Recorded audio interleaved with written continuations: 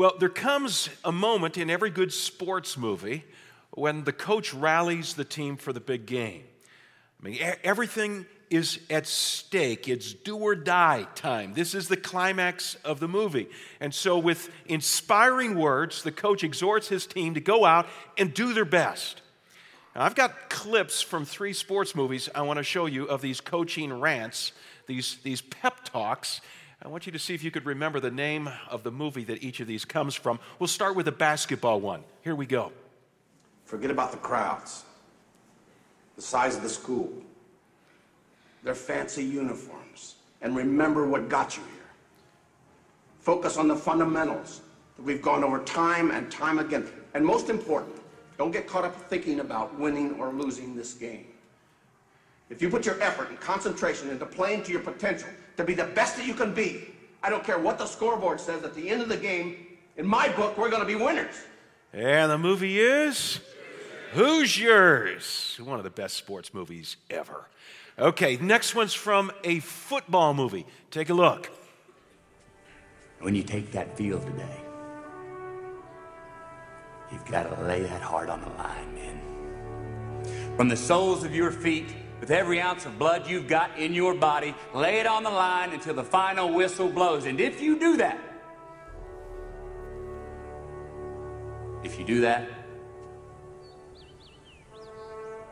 we cannot lose.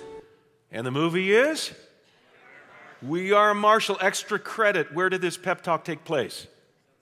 Cemetery, because this is the true story of the team that had gone down in the plane crash, and these are the new recruits, and the coach takes them to the cemetery where the guys are buried and says, okay, now we're going to go out and, we're going to win it for them, so to speak. One last one from hockey. Watch this.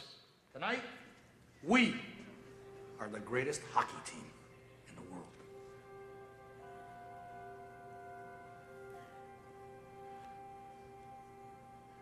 You were born to be hockey players. Every one of you. And you were meant to be here tonight.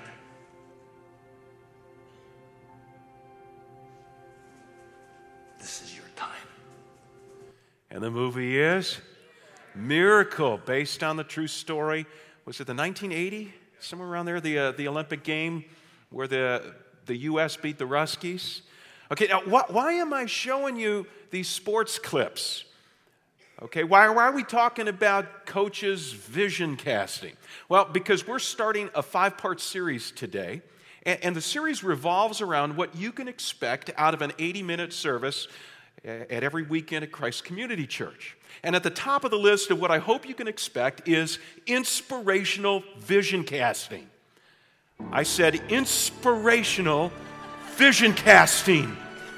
We are Christ Community Church. Yes, God has called us here for a purpose. Now, we have a diabolical enemy, but don't be scared of that enemy. When you go out on the field, I want you to play as a team. I want you to leave it all on the field. Christ Community Church.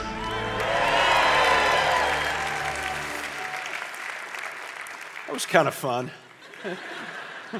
Okay, this 5-part series is called Church Matters, 80 indispensable minutes together. And my hope, my prayer for this series is that it will convince you that our 80-minute services truly are indispensable for your lives.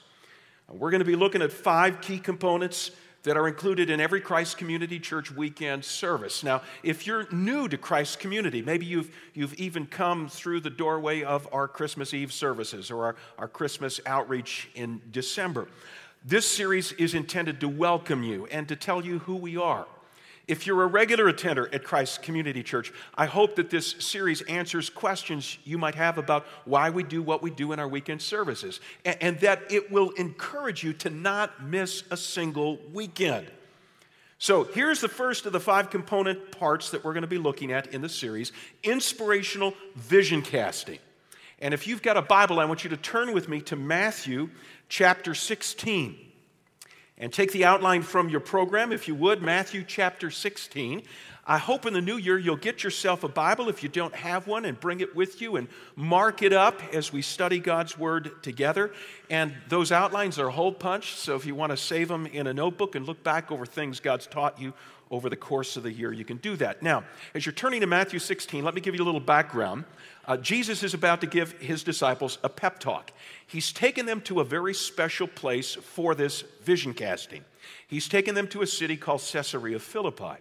Now, Caesarea Philippi is about 25 miles north of the Sea of Galilee, Jesus' usual locale for ministry. So why has he taken them on this field trip to the north? Two reasons. First of all, Caesarea Philippi was a city that was populated mostly with Gentiles.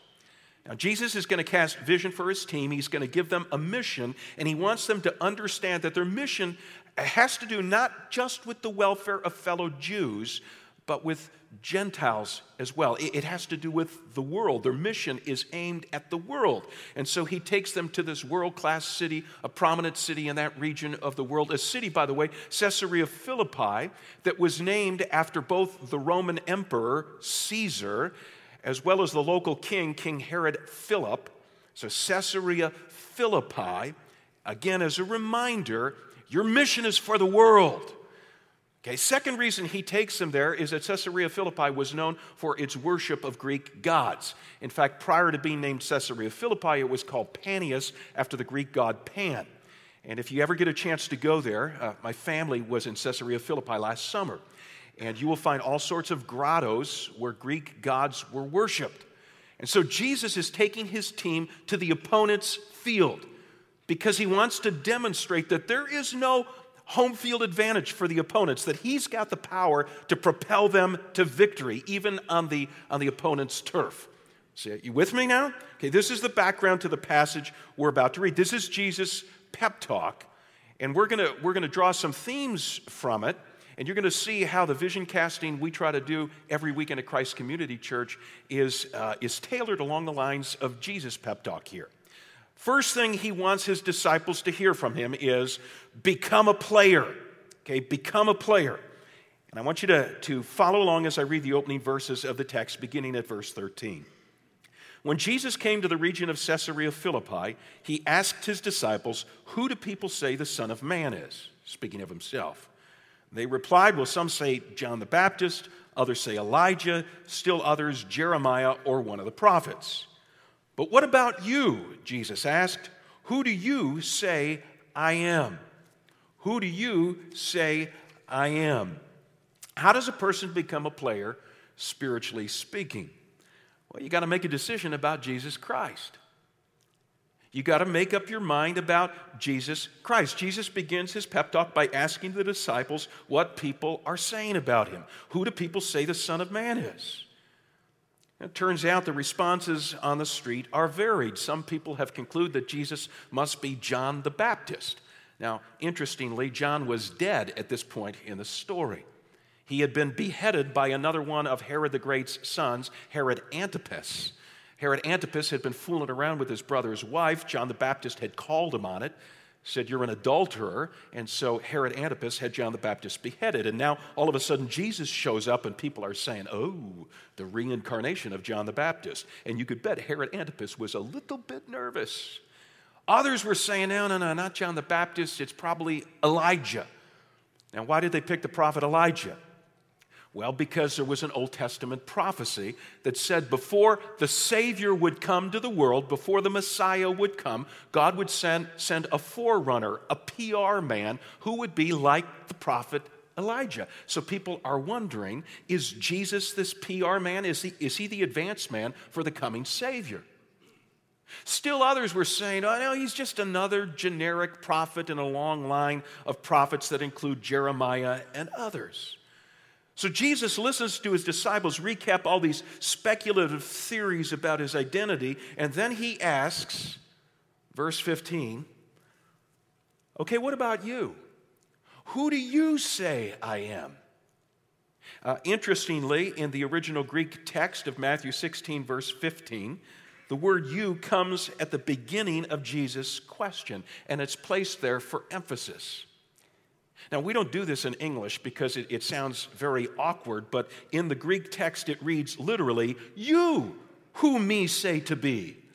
Okay, you, I want to know, you, what are you thinking? That's the question we're always challenging people with at our weekend services at Christ Community Church. You know, who is Jesus Christ in your life? What are you going to do with Christ?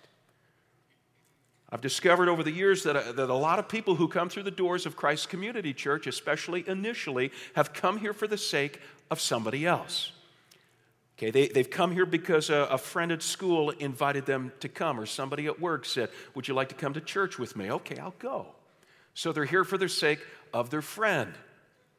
Or they're here because their spouse is into that God stuff, so they tag along. Or they're here because the kids need it. So they're at church for the sake of the kids. They're dropping their kids off at Kids World. Or just the reverse of that, they're here because their parents make them come. Most churches assume that the people who show up at their services are already committed Christ followers. They're already players, but we never make that assumption here. We're always appealing to people to become players. We're always getting in your face. We're daring to ask you, quit hiding behind other people that you're here for the sake of. What about you? Have you made up your mind about Jesus? What are you? Y-O-U. What are you going to do with Christ? How do you become a player? Well, you got to make up your mind about Jesus. Now, let's go back to Jesus' pep talk in Matthew 16. I want to keep reading because if you want to become a player, spiritually speaking, Jesus is going to give you some clue as to how to become a player in the words that he speaks to Peter. So go back to verse 15. Jesus says to Peter, what about you? Who do you say I am? Simon Peter answered, verse 16, you are the Christ, the Son of the living God. And Jesus replied, blessed are you, Simon, son of Jonah, for this was not revealed to you by man, but by my Father in heaven. Okay, to become a player, you got to make up your mind about Christ. How do you do that? I see at least 3 steps in what Jesus says to Peter. First step is you got to respond to God's prompting. Now look again at the text. Verse 16, Peter identifies Jesus correctly as the Christ, the Son of the living God. Who does Jesus give credit to for Peter's response in the next verse? Okay, does Jesus look at Peter and say, well, way to go, man, you figured it out. Dude, you're spiritually discerning. You know, you're spiritually smart, intelligent. No. Look at verse 17. Who does Jesus give credit to for Peter's response? Call it out. God. He says that you wouldn't know this, Peter, if the Heavenly Father hadn't revealed it to you. See, there's some evidence that God's at work in your life right now.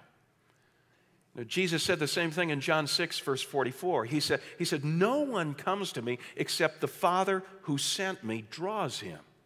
Okay, nobody comes to Jesus unless God's working in the heart. You stop and think about that for just a moment. If the lights are beginning to go on in your mind, if spiritually speaking you're beginning to get it, if you're feeling your heart tugged in Jesus' direction, it's because God's at work in you. And the first step is to respond to that prompting. Don't put it off. Don't say, well, I'll deal with this down the road a few weeks from now or, later this year or 5 years from now. If God is speaking to you today, if God is working in your heart today, if God's revealing the truth about Jesus to you today, then respond today. Now, how do you respond? Well, the second step that I see in Jesus' dialogue with Peter is you need to surrender your life to Christ as Savior and King. Look at the way at which Peter IDs Jesus in verse 16. He says, you are the Christ, the Son of the living God. You are the Christ, Peter says. Now, Christ is the same word as the Hebrew word Messiah. The Old Testament had promised a Messiah, a Savior who would rescue people from their sins.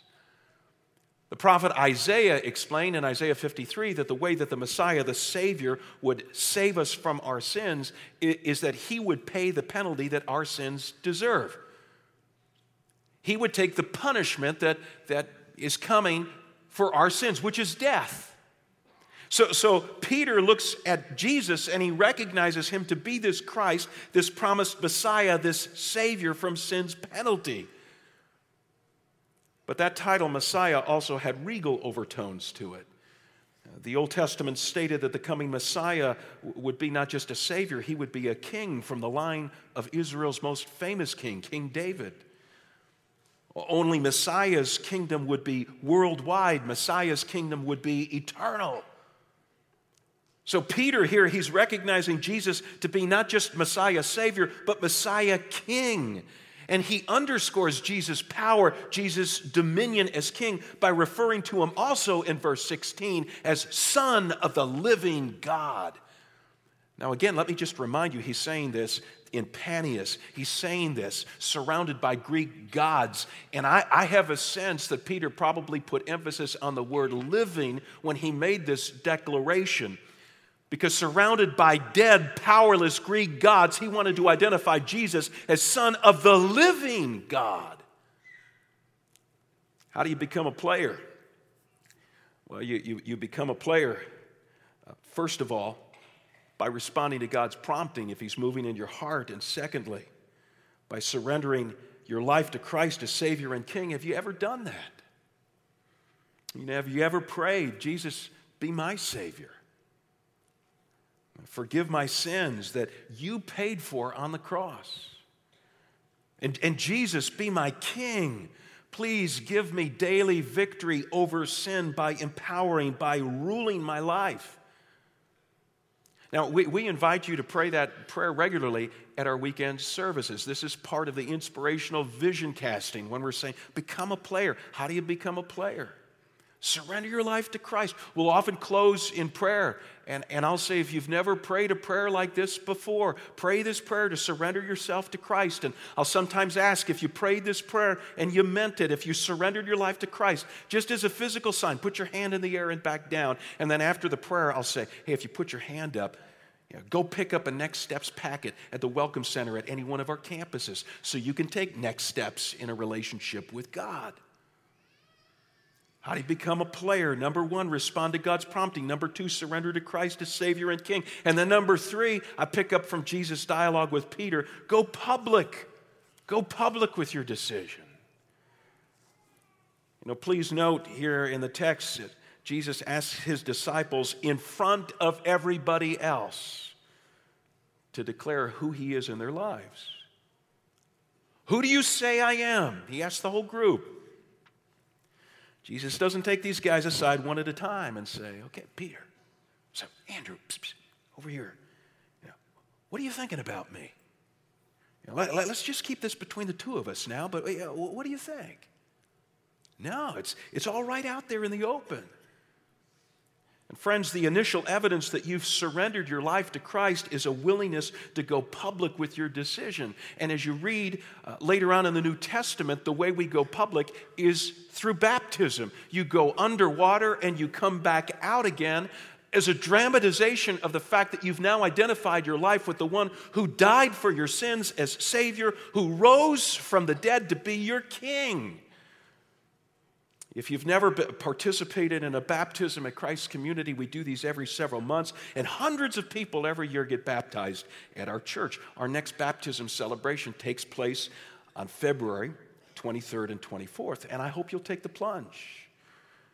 If you've recently surrendered your life to Christ, maybe even through the course of December's special Christmas services, or maybe you surrendered your life to Christ a couple of years ago or 5 years ago and you've never gotten baptized, I hope that you'll take this step. We do a lot of promoting of baptism here. This, again, is part of our inspirational vision casting at our weekend services. We preach about it, just as I'm doing right now. In our announcement, our opportunities section of the program, we'll invite you to come to a baptism orientation class and check it out. We'll show you an I Am a Disciple video, occasionally of someone telling their baptism story, how God brought them to Christ and then they got baptized. And then in the course of the service itself, we'll do these baptisms. Now, we do them a little differently at every campus. In St. Charles, there are usually so many people that we can't take an extended time. We do it during the worship, the first 20 minutes of the service. And so everyone's on their feet and we're praising God. And as people are getting dunked, we're cheering and whistling. And, it's a party. It's a party. Become a player by responding to God's prompting, surrendering to Christ as Savior and King, and then going public with your decision through baptism. Now, this is part 1 of Jesus' pep talk in Matthew 16. Become a player. And you're going to hear this regularly at our weekend services. Become a player. Become a player. Number 2, join the team. Okay, join the team. I want you to go back to Matthew 16. Let me read the next verse, verse 18. Jesus is speaking to Peter, who has just identified him as the Christ, the Son of the living God. And he says to Peter, I tell you that you are Peter, and on this rock I will build my church, and the gates of Hades will not overcome it.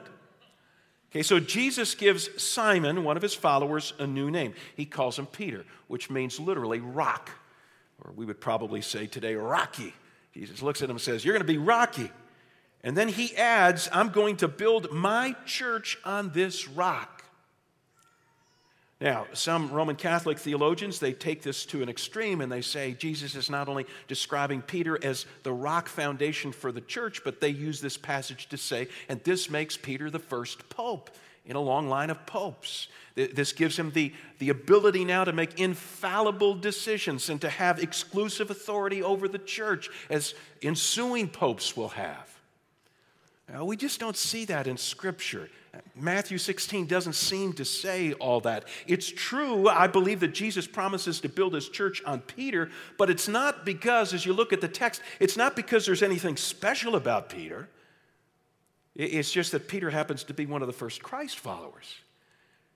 It's like when I refer to the 6 couples who helped Sue and me start Christ Community Church 28 years ago. You'll hear me say things like, yeah, they were foundational to our ministry. Or I might say our church was built on people like this. I'm not saying that these 6 couples were extra special or that they were without fault. I'm just telling you they were charter members. That's what Jesus is saying about Peter here. Peter was a charter member on Jesus' team. He was a foundational guy. He was somebody that Jesus built on. And this leads me to the point I want to emphasize here, that Jesus is building a team. Jesus is not just interested in individual players. Jesus has got a team in mind. What does Jesus call his team? Look at verse 18. He calls them what? The church. Whose church? His church. He says, my church. This is how he identifies his team. This is the first time that the word church pops up in the New Testament. It's a Greek word. It's the Greek word ekklesia. It's a compound word. Ek means out or out of. Klesia means called. And so an ecclesia in Jesus' day, an ecclesia referred to any called out group of people, any group of people who had been gathered together for a special purpose. So the church is Jesus' team. They're Jesus' ecclesia. Jesus has called us out of the world for a special purpose. What is that special purpose? Jesus gives us a clue about the church's special purpose in the closing line of verse 18. Look at verse 18 again. Jesus says that the gates of Hades will not overcome the church. Now, Hades is the Greek name for the place of the departed spirits. Hades is the place of death. Jesus infers here that Hades and the church are going to be engaged in ongoing cosmic conflict. Well, if Hades is on the side of death, what side is the church on? Call it out. Life. If Hades dooms people, then the purpose of the church is to save people. Now, Jesus has more to say about saving people in verse 19, but for the moment, I just want this thought to sink in, that Jesus Christ wants you to join his team, and that it's a team whose purpose is nothing less than saving people from eternal death and leading them to eternal life. Now, friends, that's such a mouthful. I got to say it again. Jesus wants you to join his team, and it's a team whose purpose is nothing less than saving people from eternal death and leading them to eternal life. Wow. One of the most well-known, famous lines that's ever come out of the business world. Many of you probably have heard this before. It's a quote of Steve Jobs. Steve was trying to recruit a new CEO for Apple, and he had gone to John Scully, the CEO of PepsiCo at the time. And in order to woo him to take over the leadership of Apple, this is what Steve Jobs said to John Scully. He said, "Do you want to sell sugar water for the rest of your life, or do you want to come with me and change the world?" Now, I happen to think that Steve Jobs was exaggerating just a bit here. I'm not sure that joining the ranks of Apple makes you a world changer, but I think Jesus' offer is legit. And Jesus' appeal is this: do you want to join my team and help me save the world? Do you want to? Now you have to become a player before you join Jesus' team, so be sure you take that first step that I described a moment ago. Become a player, surrender your life to Christ as Savior and King. But the sad fact is, friends, I know a lot of people who claim to have become players, who claim to have surrendered their lives to Christ, but they still aren't connected with the team. They're more passive spectators than they are active teammates. And that's why we're constantly challenging you at our weekend services to go beyond the weekend services. This is part of our inspirational vision casting. We invite you to participate more fully in the church that Christ is building. We say to you, find a place to serve, join a community group, care for the poor on a second Saturday, travel with a Go team, go work with one of our international partners, come and pray at our next Ignite prayer and worship service. Join the team. Now, there are several spots in every one of our weekend services where we do this vision casting to join the team. You know what they are? Okay, one of them is the opportunities segment of our program. You'll see it listed in your printed program. Somebody's saying, opportunity. Oh, you mean the announcements that somebody makes just before they take the offering. Yeah, I thought that was a commercial break. Gives me an opportunity to check my cell phone for text messages. It's not just a commercial break. In fact, I can tell you honestly, I pray for the opportunity segment of our weekend service as much as I pray for the sermon every week, because I know it's at stake. I know that it's not enough for you to be a passive spectator. If you've become a player, you need to join the team. You need to roll up your sleeves and get involved. And so I'm praying that something said in those opportunities will get you to take a next step of involvement, participation. Second way that we do this is that 2 or 3 times a month we'll show an I Am a Disciple video. And these are true stories of people talking about serving in one of our bazillion ministries here. And our hope is to inspire you to go and do the same. We want you to join the team. Now, just one footnote to this point. The longer you are a Christ follower, the more you'll discover that there are also other Christian organizations out there besides the church. And there are good, Christ-honoring, biblically based Christian organizations apart from the church. There are community Bible studies, and there are ministries to the poor, and there are Christian schools, and so on. Good organizations. But I want to warn you of something. Don't let your involvement in any one of those organizations eclipse your participation in the church. In the church. These other organizations are referred to often as para-church organizations. Para is a Greek word meaning alongside, because they're called alongside to support the church. But the church is the big enchilada.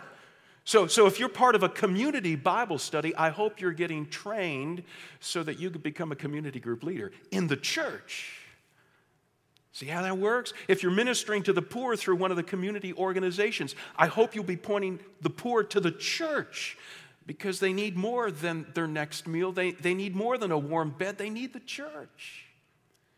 If you're going to a Christian middle school or a Christian high school, I hope that your heart is growing for your friends who are at the public school who need Jesus, and that you'll participate in and support Genesis and Mosaic in the church.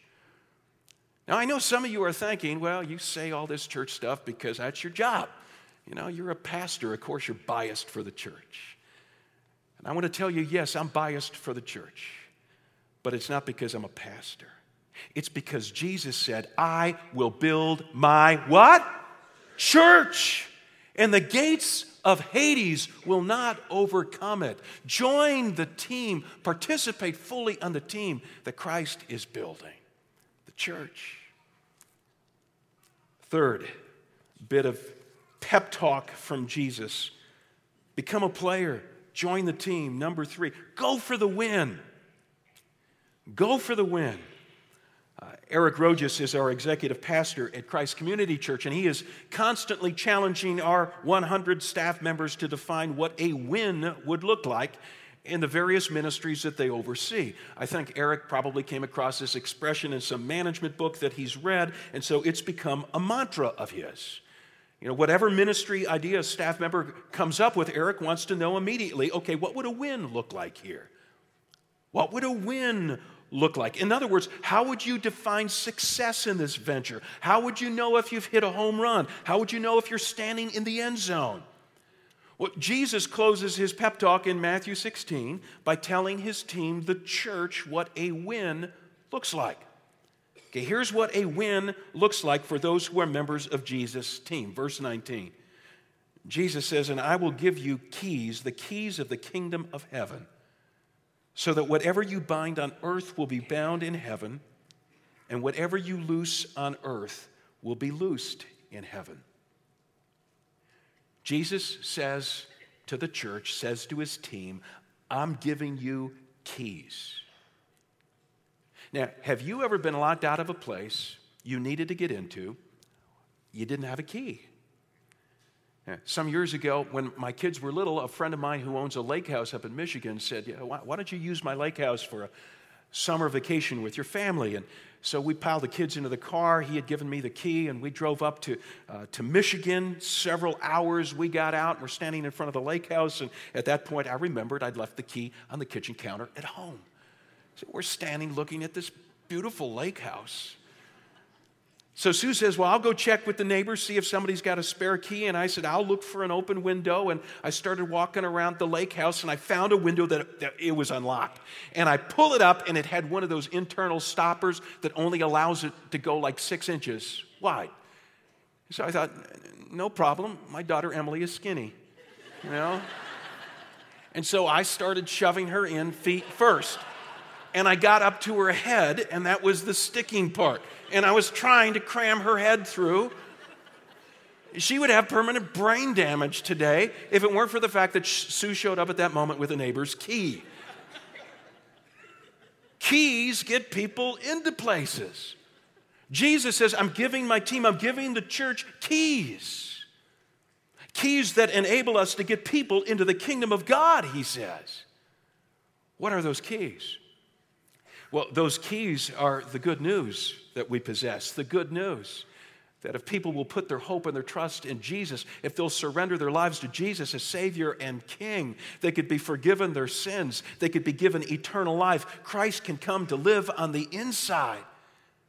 Now, friend, when we use our keys, when we share that good news with other people, what happens is they are loosed from their sins, the penalty and the power of their sins, and the door to the kingdom of God is opened up for them. But when we fail, listen, when we fail to use our keys, when we're not sharing this good news with our friends, when we're not telling our coworkers, when we're having no spiritual discussions with our neighbors, we're not allowing them to be set loose. They're still bound by their sins. And the door to the kingdom of God remains shut in their face. They can't get in.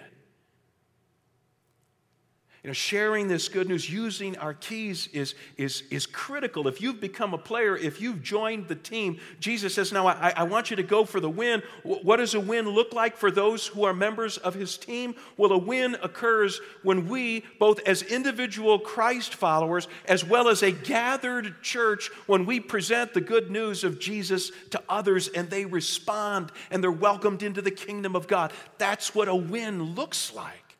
Wow.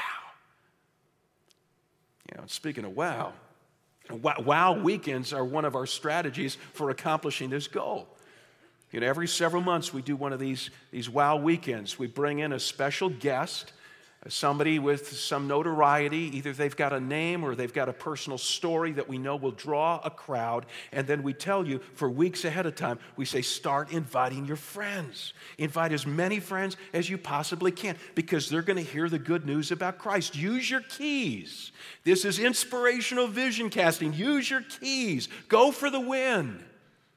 Now, our next wow weekend is the 9th and 10th of February.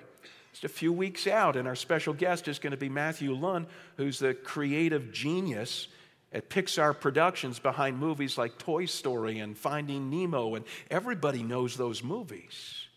Everybody you could possibly invite knows those movies, but not everybody knows the good news about a relationship with Christ that they'll also hear from Matt as I interview him. Use your keys.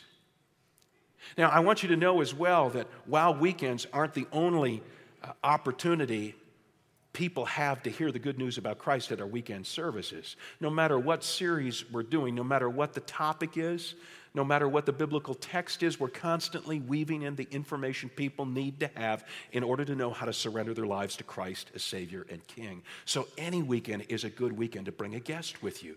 Any weekend is. Yeah, I say that knowing that a year ago at this time, January of 2012, we were doing a series on generosity. Now, if ever there's a series to turn off people who are non-churchgoers, it's a series about money. But do you know January of 2012 was one of our strongest growth months for the entire year? Evidently, it doesn't turn people off if you do it in an inspiring, vision-casting way, and you say, wouldn't you like to become a generous person? Here's what God can do in your life. I think people are dying to hear that kind of motivational talk that's got a sincerity about it. That doesn't sound like just fluff. There's some substance to it. It's coming out of God's Word. These are 80 indispensable minutes for your life. Why? Well, first, as we've covered today, because our weekend services are intended for inspirational vision casting. You're going to hear over and over and over again from us, become a player. If you've not surrendered your life to Christ yet, do it today. I'd say today, at any of our campuses where you're hearing my voice, if you've not surrendered your life to Christ today, go to the Welcome Center afterwards. Pick up a Next Steps packet. Say, I want to do this. I want to begin a relationship with Christ, and then go public in February. Get baptized. Become a player. Join the team. If you've been coming to Christ Community Church, but you're not yet participating as a team member, if you're still a passive spectator, roll up your sleeves and join the team. And third, go for the win. You've been given keys. Keys that can set people free from the shackles of their sin and open the door to the kingdom of God to them. For goodness sakes, use your keys. Now, we're going to close this portion of our service in prayer and then move into a time of communion at all 4 of our campuses. So I'm going to ask you to bow with me here in St. Charles as I turn things over to the campus pastors at our regional campuses. Would you pray with me?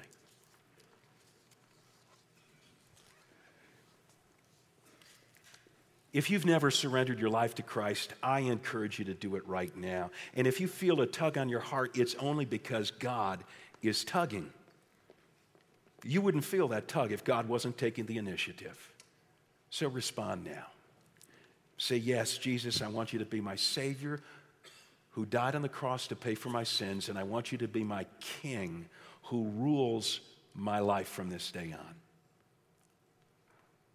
If you've not yet chosen to get baptized, but you know yourself to be a Christ follower, make up your mind right now. Tell God, God, I'm going public in February. I'm getting baptized. If you're not yet a member of the team, ask God, say, God, would you show me in the next few weeks here where I can plug in, where I could be a participating member of this team? And if you've been timid, if you've been keeping the good news of Jesus to yourself, if the keys have been in your pocket, would you tell God right now, God, I want to use the keys in 2013 to bring friends to Christ, to get them into the kingdom of God. God, we pray that you would help us apply what we've learned. Thank you for the genius of the church, that we get to be part of your team. We pray in your name. Amen.